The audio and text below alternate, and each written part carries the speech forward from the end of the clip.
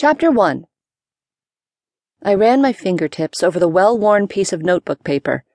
It had ridges from the amount of times I'd folded it up and tucked it away.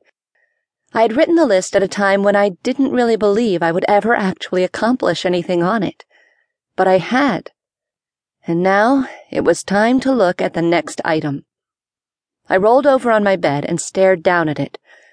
When I had added it to my list, it was just a fun little whim, not something I thought I would actually do. But then again, I never would have thought I'd be able to lose so much weight either. "What was I thinking?" I said out loud as I gnawed on the pencil between my teeth. I was tempted to just erase the item and replace it with something else. No one would have to know.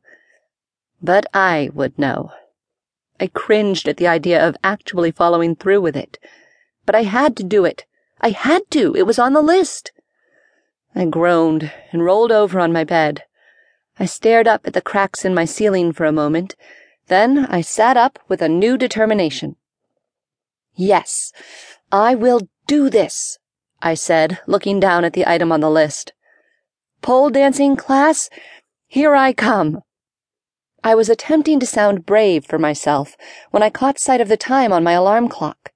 I grabbed my jeans out of the laundry basket beside my bed and slid the pants up over my hips with my eyes squeezed shut. With a sigh of relief, I let out the belly I had been struggling to hold in. I didn't think the zipper would slide up so easily, but it did, with one smooth zip. I smiled at my reflection in the tall mirror as I studied the way that my jeans hugged my hips and rear.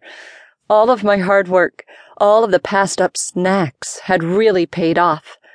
My body looked different, and I felt different. "Hey, you sexy lady," I said to the shapely woman in the mirror, twisting my hips first one way and then the other. "Do you come here often?" I asked in the deepest voice I could muster, and batted my long lashes at my own reflection. Sam?"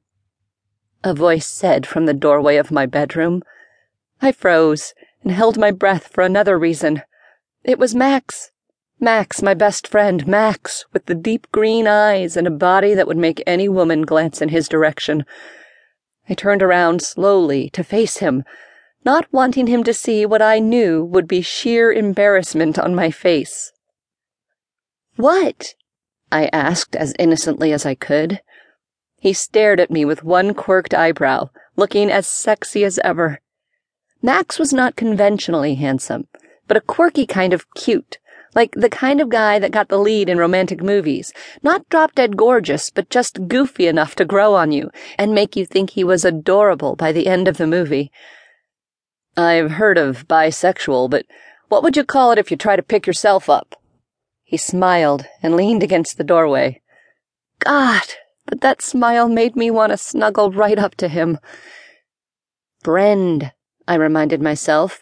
"Max, my friend." No matter what my fantasies wanted to believe, we had never been anything more than that. Of course, when my eyes were closed late at night, he played a very active role in my life. "I don't discriminate, Max. If I see something as hot and lovely as the lady in the mirror happens to be, I've got to give it a shot." I grinned, hoping he would not notice that I was mortified. "Well, I'd have to agree with you there," he said with a laugh and shook his head as he walked into my room. We had spent hours snuggled up on this very bed on several occasions, him thinking we were just watching a movie, me praying he would lean over and kiss me. He never did. At least, not in reality. The things that he had done in my mind— "What are you up to today?" he asked, perched on the end of my bed. "I'm going out," I said, fluffing my newly bleached blonde hair with my fingers. He was smiling as he watched me. "Are you going out to break some man's heart?" he asked, brushing his thick dark hair away from his eyes. He was studying me intently. It always unnerved me when he looked at me so closely. I could never tell if it was with approval, desire, or confusion.